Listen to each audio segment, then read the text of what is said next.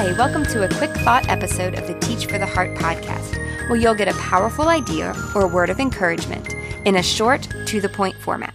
Here we go. Today, I'm bringing you a clip from one of the sessions in our upcoming Christian Educators Virtual Summit, a free online conference for you, Christian teachers and educators. This session is by J.P. Moreland, and he's sharing practices to overcome anxiety from his book, Finding Quiet. In this clip, he's talking in particular about the practice of prayer and how prayer can help us overcome anxiety. And he's going to share a couple super practical tidbits that I think were so helpful in regards to prayer, whether you're praying specifically about anxiety or about anything. I'm going to play that clip for you now.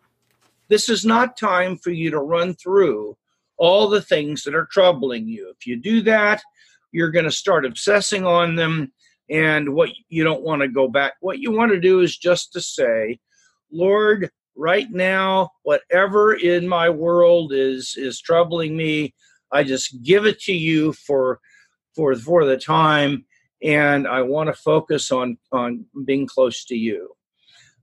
Step 4.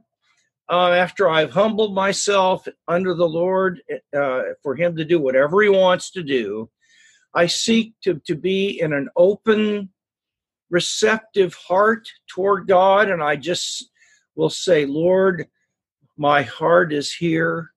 I'm open to your presence, to whatever you want to tell me. And so I try to retain an open posture.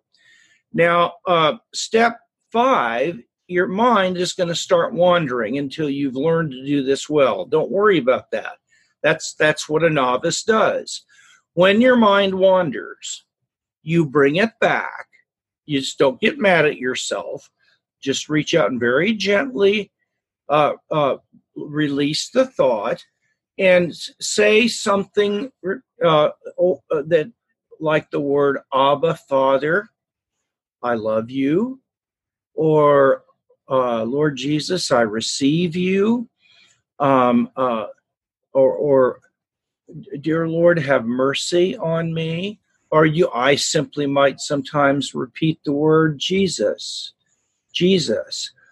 Or I'll say, my heart is yours. My heart is yours.